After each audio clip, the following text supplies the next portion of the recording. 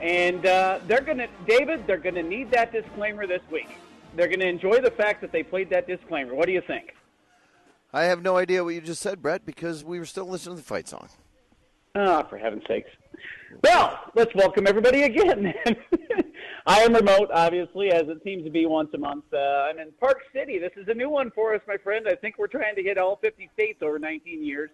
But I said they're going to be happy they played that disclaimer before the show today. Oh, yes. Because you never know where we're going to go with this.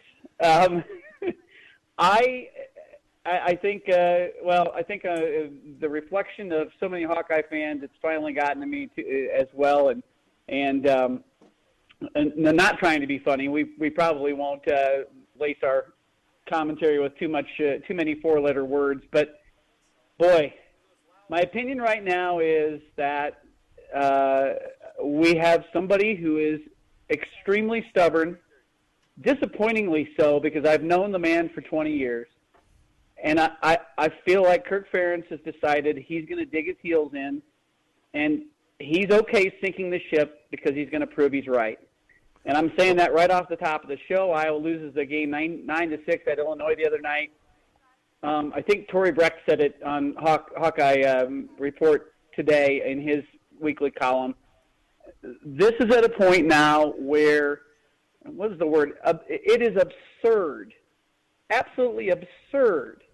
There has been no attempt to try to switch up some personnel and see if that can help the Iowa offense. It's absurd. It goes to the point of, and it's making Iowa, frankly, the laughing stock of college football.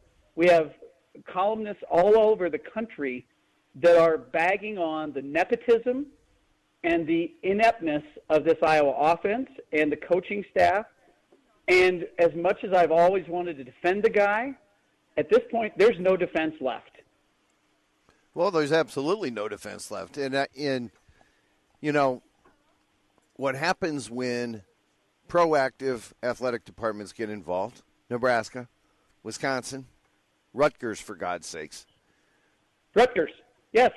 Rutgers has fired their offensive coordinator. Iowa has scored 88 points in 6 games, which, just in case you can't do that math, is less than 15 a game. And that's loud. And nevertheless, it's so disheartening. Somebody put out a thing where had Iowa scored 21 points in the last 6 years, it was 6 more wins.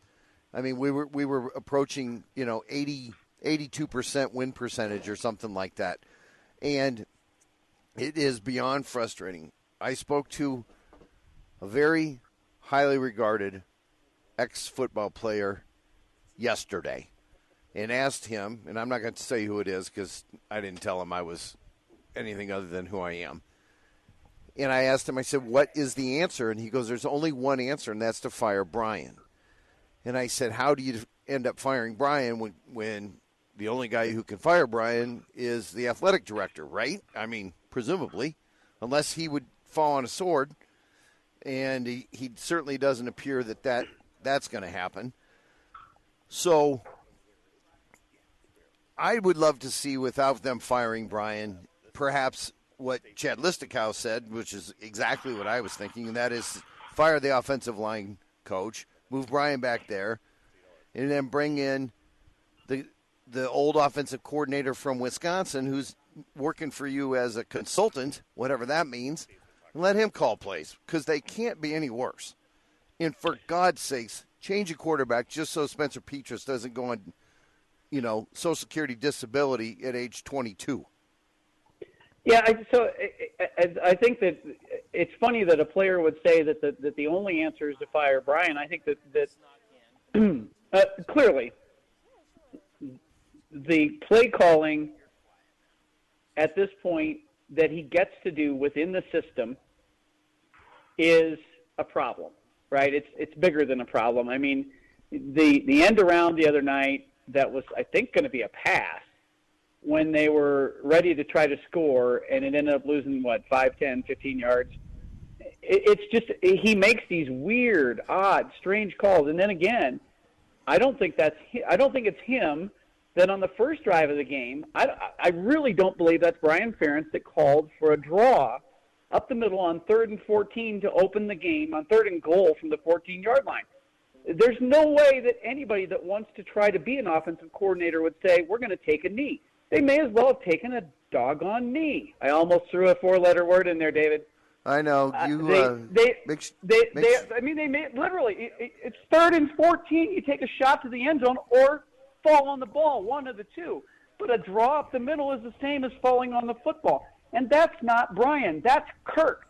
So the only answer here is the only change, because he won't change his quarterback either, and we've heard rumblings that everybody wants him to, but Kirk won't. It's Kirk. The only answer here is to fire that guy.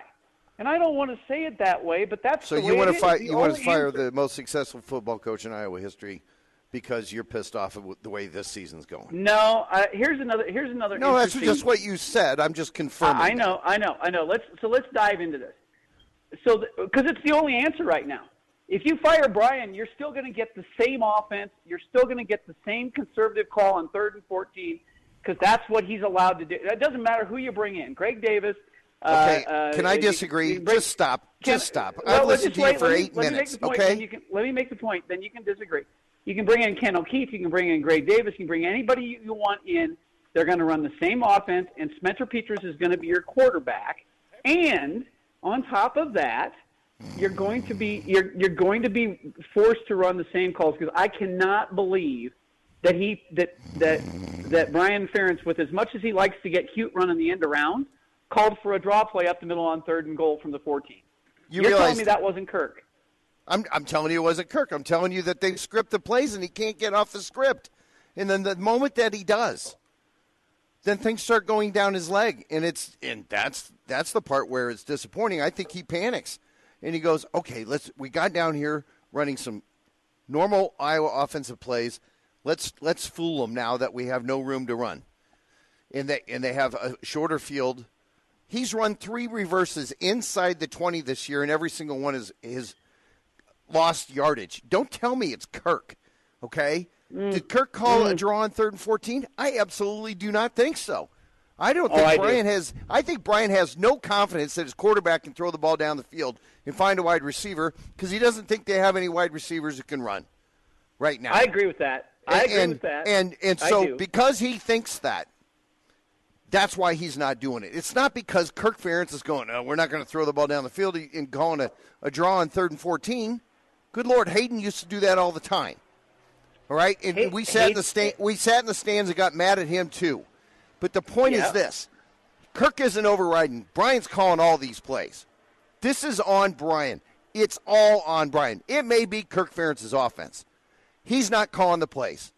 Brian Ferentz is. Brian Ferentz is the only one who's got the freaking sheet in front of him and is looking at it and figuring out, well, what should we do? And then when Spencer comes off and he's just been killed, looks at Spencer and starts laughing with him or at him. I don't know what he's doing, but it sure didn't look to me like he was coaching him. Yeah, okay? What was that? So somebody has to, during this period of time where we are off, they have to make a decision that says, for the betterment of the program, Brian, you're going to fall on the sword. You're going to get a severance. Adios, whatever it might be.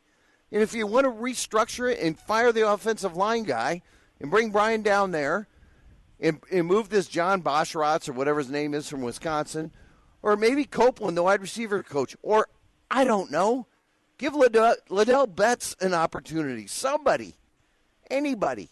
Call Ken O'Keefe back, right? He's still in the building. Paul Christ is available. Paul Christ, whatever. Yeah. No. Good Lord, call Scott Frost, see if he wants to call plays. Their offense was okay. You and I are going to disagree on this, and actually that's fine because this is why we do this show. I believe that the draw play on 3rd and goal from the 14 stops and ends with Kirk. That's his philosophy. It's been that way. You agree? I agree. Hayden did it from time to time too. But I believe that Brian working within the scripted plays probably, and I believe that's Kirk. I also believe that was it Kirk who called a rollout to the left? Was 1st and goal from the 4 and had the ball thrown in the feet of the running back who's walking in. Yes. Was that Kirk or was that Brian? Yeah, they're both culpable. And on top of that, so I would say this: if he won't fire his son because he doesn't want to fire his son, he can't. Yeah, he can't. Yeah, actually, they went through this the other day. So this is, we've heard this from, and Tom even said this last week. That's largely a sham, right? He can fire him if he wants. At the end of the day, Gary Barta looks as bad as anybody in some of this because he's sitting there smiling with the aw shucks stuff too. The one thing I will defend Kirk on is, he gave some sort of curt and probably irresponsible answers in the post-game press conference when people have started to actually, for the first time, really drive home some hard questions to him. He says, well, we won 10 games last year. Yes, you did. You also won 10 games because you blocked a punt and returned it for a touchdown against Nebraska, or you don't win that game. You returned 2 plays for touchdowns against Iowa State. You didn't beat Minnesota unless you returned a kickoff for a touchdown. You had special teams and defense that were doing that for you. Your offense has been putrid. And so to then suggest that you won 10 games because of that offense was silly. On the other hand, he just lost 9-6, and he's pretty ticked off and pissed off too, right? Of course he is. He was probably not in the mood to answer those questions, and I understand if he gave a curt and short answer to that. However, his answer was incorrect. We've been defending him for those same reasons, and if you go back and look, if Iowa doesn't have some of the best special teams and defense in the country, they go 6-6 last year. Well, right? How about this, right? Brett? Okay, they're 13-7 in their last 20, but they're 7-7 in their last 14. All right? Exactly. We have scored less than 10 points in 4 of those games. How is that even possible in today's college football? How is it possible? Somebody did, just a fan. Yeah, no, I saw Report. It. Did you see there was an analysis of Iowa versus teams with 8 wins or more since 2015? Because we like to go back to 2015, right? And Iowa against teams with 8 wins or more, 8 wins or more is 15%. That's less than 1 out of 5 games that they win. Teams that are going to bowl games at 6 wins, they win 25% of the time. So of all those wins that we're so proud of, and Kirk's so proud of, and we should be, 75% of them are teams that aren't going to bowl games, okay? So at the end of the day, they're beating bad football teams, and they're calling that success. I take that as success as well. However, every once in a while, you have to go back and look and say, wait a minute, shouldn't we, if we actually are in the top 10% of college football in wins, shouldn't we also be beating the 8-win teams at a 50% clip, a 40% clip, but 15%? Are you kidding me? So it's fine to go back and look at your record, but at some point in time, and now when I read, I don't remember what weird website just wrote this thing about the nepotism deal, right? There's a horrible article out there about it. Did you read it? No. Okay, well, they brought... Dude, I'm a product of nepotism, okay? I understand it. I understand it way better than most anyone. Right, okay? So this is the problem. This is the problem, right? This has become a national story. I can't say it's unfair, but it's a national story that we don't need, we don't want. So it's one thing to lose football games. It's another thing to have that people all over the country thinking you're losing football games because of this. It's really frustrating. I guess this is our therapy time, and you and I want to talk basketball later in the show. Apparently it's your therapy because, let me ask you this. Of those games that we won, the 15%, how many did we actually play against teams that won 8 or more games? Was it 30 or was it 8? Because if you're telling me we won 1 out of 8, that's 12.5%, okay? Yeah, it's going to be, I think it was how much is it? It was somewhere like, there was 87% of all statistics are made up. My point is this: you've got. I can make a bird sing if you want me to. We got to reflect on where we really are. Well, right, and I don't. You want to know where we are? I don't want to. We're a football team that starts 4 sophomores and a freshman on the offensive line, and the only experienced player we have is currently our worst performer, and he happens to play quarterback. and our reluctance to change everyone else out of the offense. Every single person, if that's your computer, dude, turn it off. Every single person who is played on offense, except the quarterback, someone has been replaced. It doesn't take literally a rocket scientist. I'm sitting with two of my bestest, drunkest friends right now. They're not there yet, but by the end of the day, they might be. And they can tell you we need a different quarterback. To at least try it. No, there's no question. If Kirk can see his way to understanding that Brian needs to go, we need to change there, and that this I love the word absurdity with the quarterback possibilities, then I'm fine. We win these games, we go, we enjoy, we win close games. I'm okay with that. Maybe you don't beat a ton of great teams. However, you can't bank on your success if you're not willing to make those changes. That's right. All right, we'll come back. We got Tom Kakert on the other side. We're going to start talking basketball. Big Ten Media Day today as well for basketball, and that's coming up on the Hawkeye Huddle on 1700 101.3 FM. Welcome back. Hawkeye Huddle live from the G-Migs 5th Street Pub. Beautiful night here on the patio. Sun's going down quicker, if you haven't noticed. So get out here. They do have heaters, the portable heaters, which do keep it nice and warm. I want to thank our cyclone friends of the Huddle who are here tonight, encouraging me not to kill Brett Rich. And it wouldn't be much of a show without them, so we'll keep me out of prison and not do that. But in the interim, Tom, I get Tom Kakert from HawkeyeReport.com. Tom, thank you so much for continuing to join us in spite of both of the hosts. Welcome back. How are you? I'm doing all right. Is Ridge there tonight? Well, he's in Park City, Utah, and because we have not mastered the art of two people on the telephone at one time, it's just going to be you and me having a fairly civil conversation, Tom. Okay. I was a little worried about – I've been a little worried about Mr. Ridge.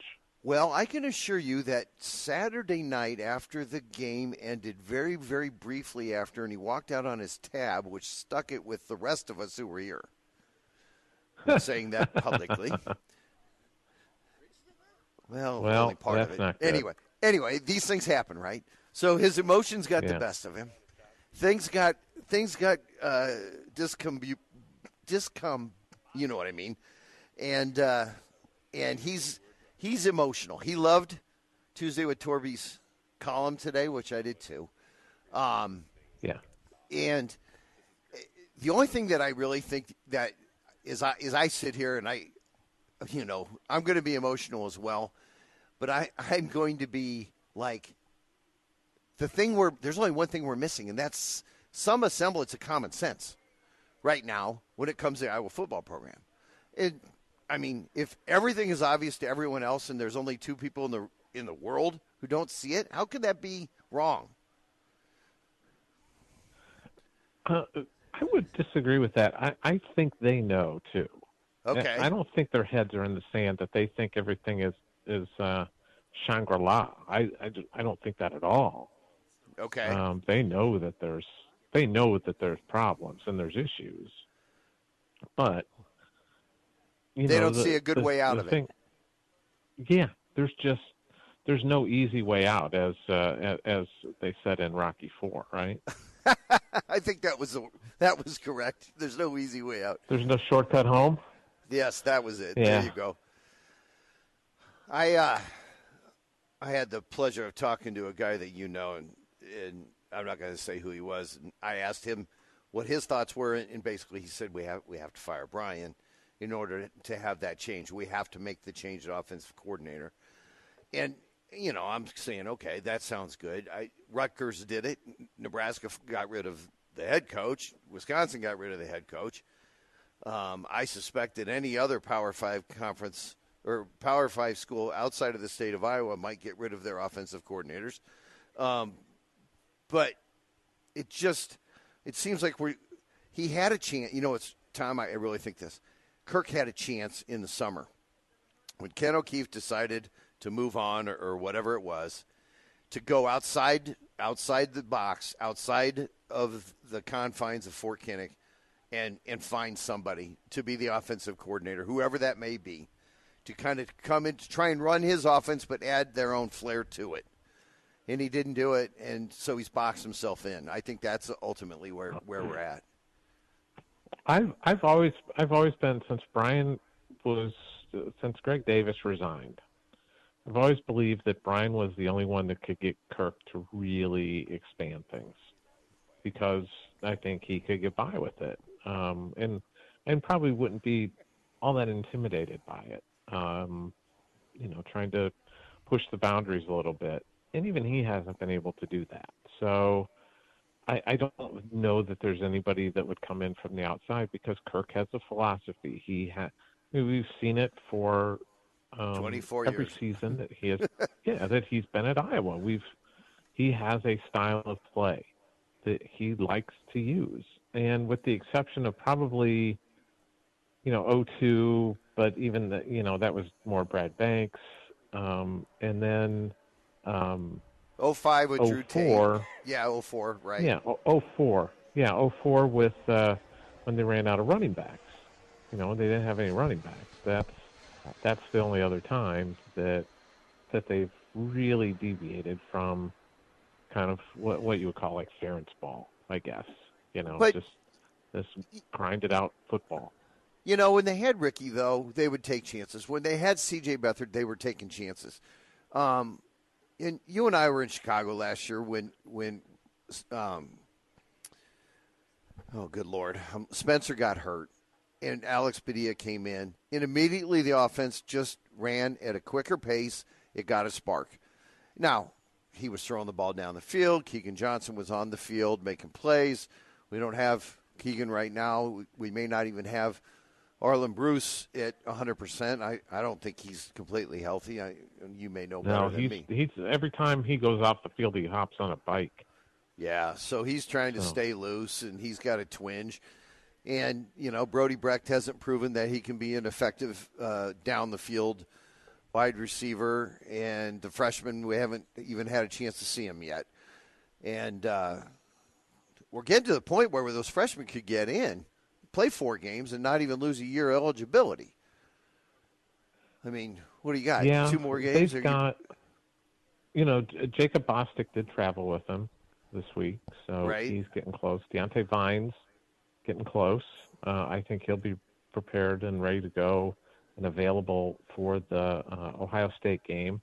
So if they can get Bostic and Vines up and running and maybe helping them a little bit, right. Perhaps that improves things, but there's still,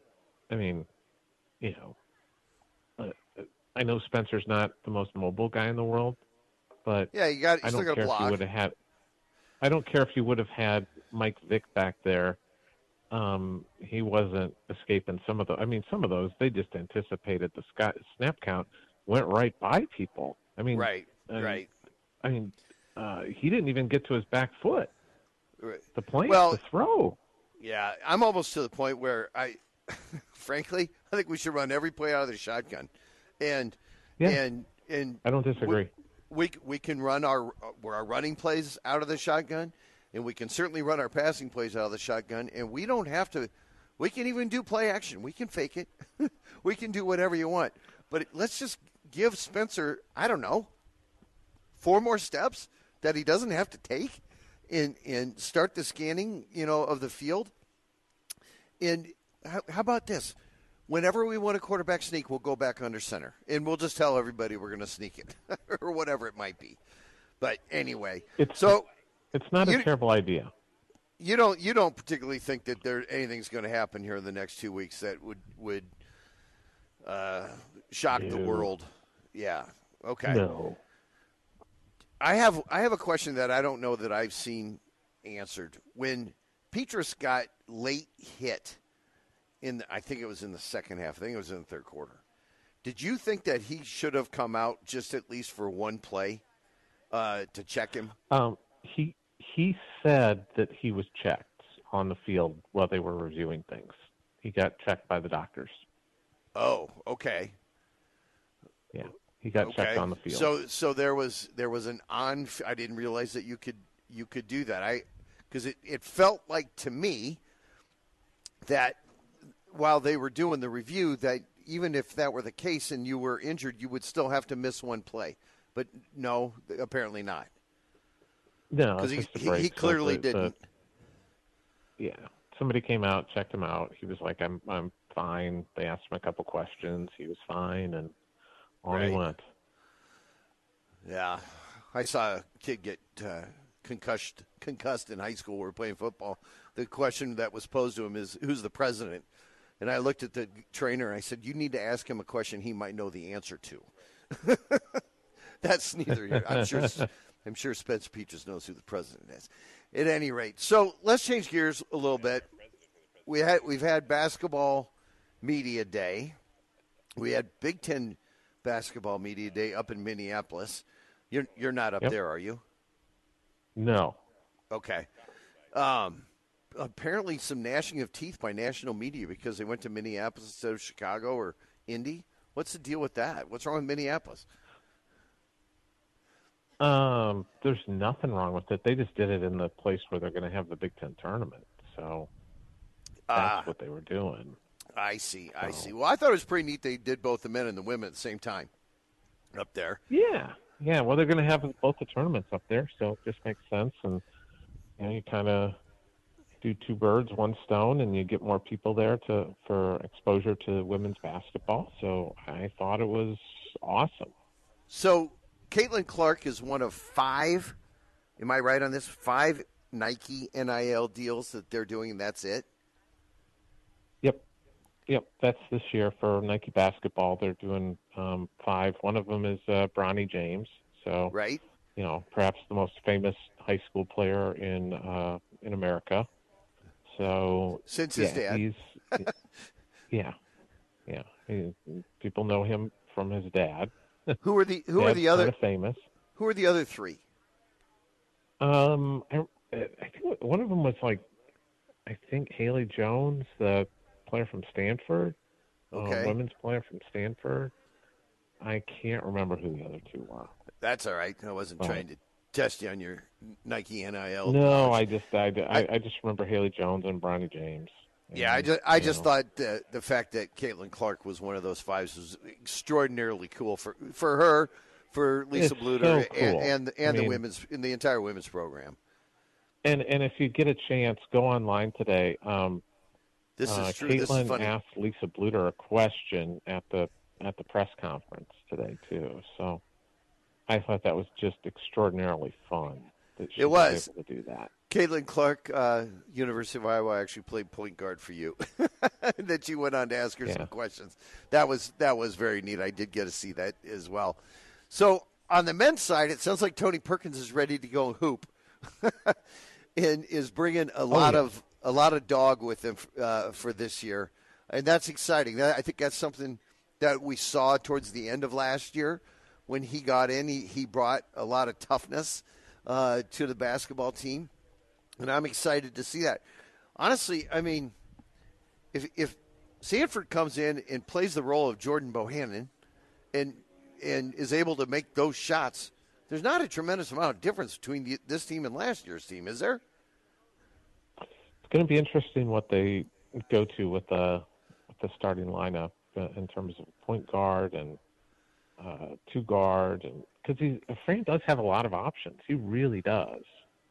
No question. Because you could go with a lineup. You could potentially play Tony Perkins at the 1 with Peyton Sanford at the 2 as a starter. That would be interesting. You could play Chris Murray at the 5 with Peyton Sanford at the 4 too. I mean, I know Peyton told me he's been playing some 4. Wow. So where do you put Patrick? I think he's 6'9" now. I honestly think he's 6'9". Is he? So he's probably almost as tall, if not taller, than Patrick. And Patrick's going to play the 3, I guess. And my favorite number 4 guy, frankly, is Connor, because I think he's so annoying to whomever he's guarding that. Yeah, he's. I said he's Iowa's Draymond Green. Oh, no question. Without the actual punching of his teammates. Yeah. Yeah, he's not punching his teammates, but he can guard just about any player on the floor. And on the offensive side, he's not a great shooter, but he's going to get shots for everybody else and make life easier for everyone else.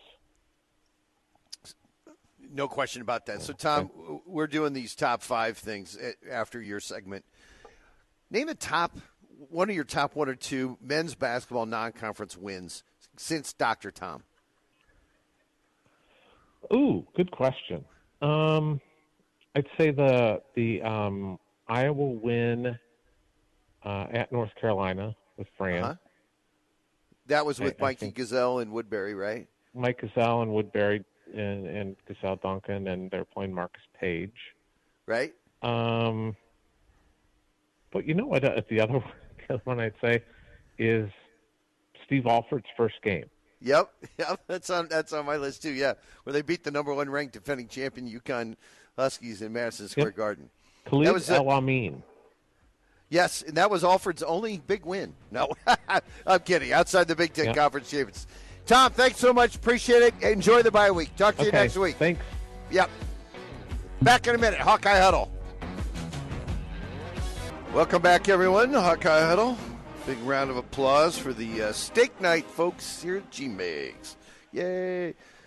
Want to thank our other great sponsors, the great, wonderful Angie Lancaster. Waving at me right now. Thank you, Angie. Appreciate your support. Brian Howe, Key Mortgage. Our friends at AM/PM Plumbing, G-Migs, of course. And the great Brett Ridge, who's back on the line with us. Great term used very loosely. But you're back. Can you hear me, my friend? You're a little light this time around. I can't pick you up All right, much, but I'm help. getting the fact that you're cueing me. So as long as they've got you in the studio, we're good to go. We're good. I only caught. I missed the first 4 or 5 minutes of your conversation with Tom. Someday we're going to figure out how to get us all on the phone together. But I like the fact that you got into basketball as we turn things this week with no football game. It's nice to talk a little bit of hoops, particularly with what should be really a lot of excitement around going into this season. All of the returning players on the men's side, and then, of course, three starters returning, all kinds of talent there. Chris Murray now, being looked at as a possible preseason All-American, certainly All-Big Ten player. And then you get into the women's side. You return all 5 starters from that team last year that won the Big Ten regular season and postseason championship. And then, of course, they've got some good transfers coming in, some exciting freshmen. There's going to be a lot of fun with the basketball programs this winter, I hope, right? I certainly can't see the women's team fading with all those players. They did lose a couple of folks. Tomi Taiwo, I know, she transferred, saw that, she probably wasn't going to start, wanted to see where she could go. But they brought in somebody from Central Michigan. Oh, what's her name? I think it's Molly Davis from Central Michigan, who started for them, was all MAC and will play a lot of guard. And they got Hannah Stolke from Cedar Rapids, a top 50 player. Taylor, what's her last name, from Nebraska, was all-time three-point shooting champ. They're going to have a great team, and it's going to be fun. We did, and I heard you talk to Tom, we did want to talk about men's basketball. And the thing that kicked off this discussion between you and me was this, and Fran said it today. He said, I'm confident in this team, and I would not challenge them with a schedule like this in the non-conference if I wasn't. So let's look real quick. They've got, in the non-conference, they've got Seton Hall, right, in New Jersey. They've got Clemson in Niceville, Florida, in that Emerald Coast Classic, and then win or lose, they play Cal or TCU. They've got Georgia Tech in Iowa City for the ACC Challenge, and then they head off to the Jimmy V Classic in New York against Duke, and then come home to Iowa City to play Iowa State. Oh, yeah, by the way, then right after that, they've got Wisconsin to kick off the Big Ten slate in December. That's all in November and December. An incredible opening slate of basketball games for them, and that's what got us started thinking a little bit about what are some of the best non-conference victories that we can remember. And I'll let you go ahead and start. I know Tom threw out a couple that were already on my list, but I've got more that I can throw in there in terms of memories. And this is, of course, our Fifth Street 5 brought to you in honor of the folks there on Fifth Street in Valley Junction by Private Asset Wealth Management, and we appreciate their support as well. So go ahead, throw a couple more top fives out there for me. Well, I want to talk about the wins against North Carolina. I'm kind of lumping these all together. There was the Gazelle in Woodbury. There was one, I believe, with Chris Street on the team.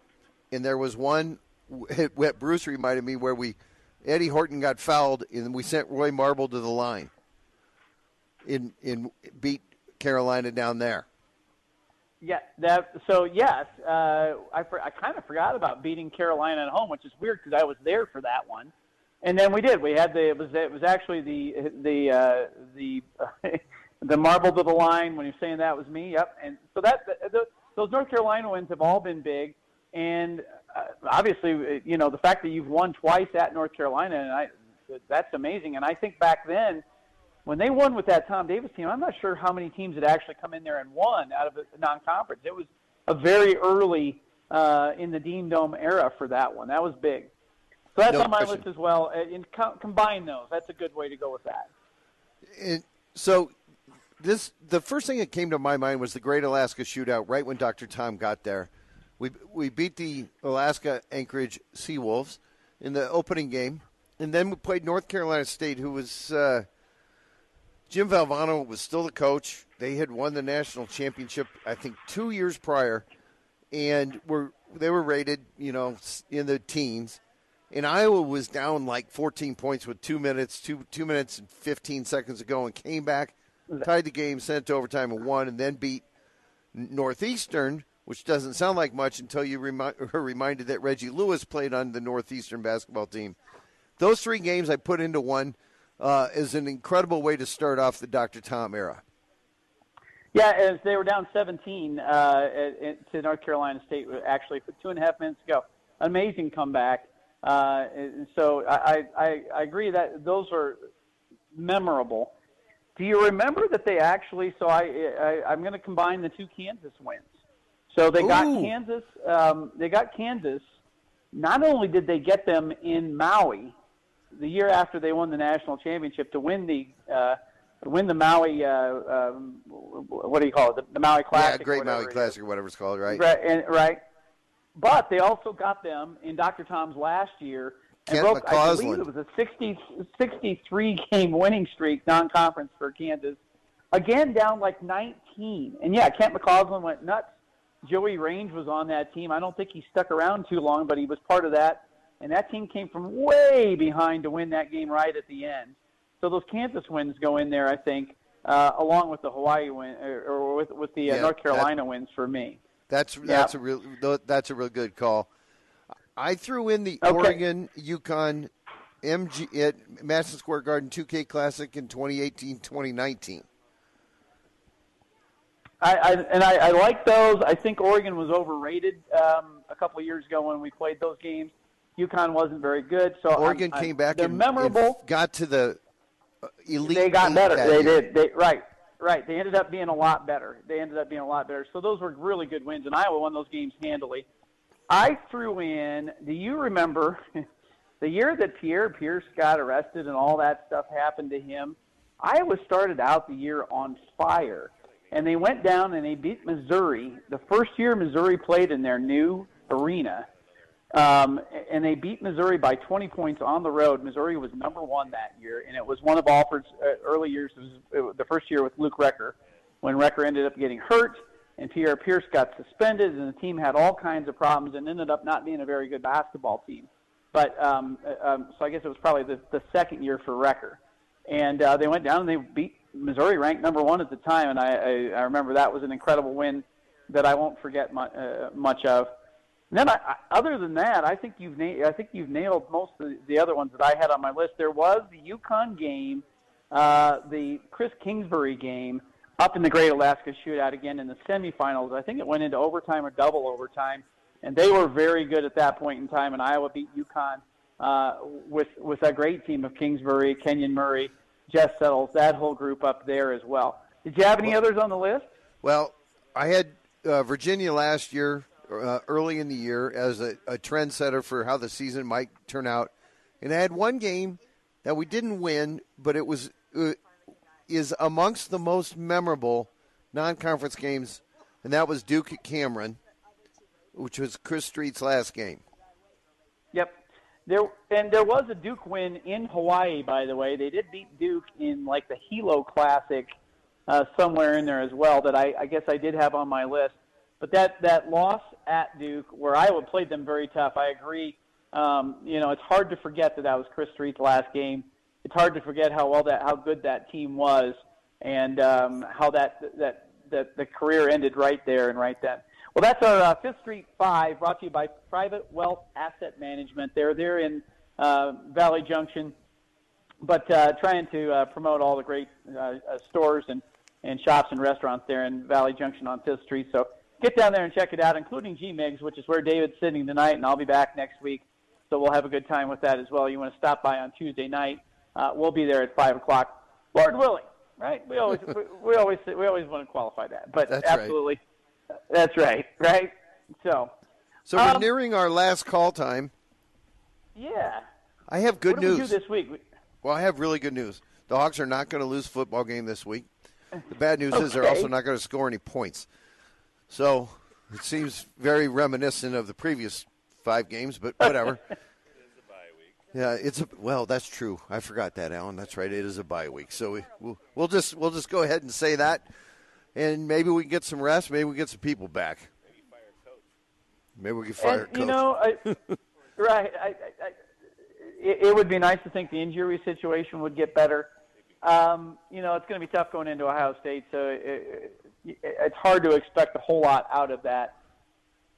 Could have the 85 Hawks, and I think it'd be tough going in there. Right. I just wonder how differently our conversation would have gone this week if the Illinois quarterback's elbow wasn't down and Riley Moss ends up returning that touchdown for that fumble for a touchdown and the Hawks win it. Yeah. Right? It'd have been different. Well, that's the last point. You sign it off, bud. All right. Thanks to all our sponsors. Thanks to everyone who came out here tonight. G-Migs. We'll be back next week on a Hawkeye Huddle on 1700 and 101.3, The Champ.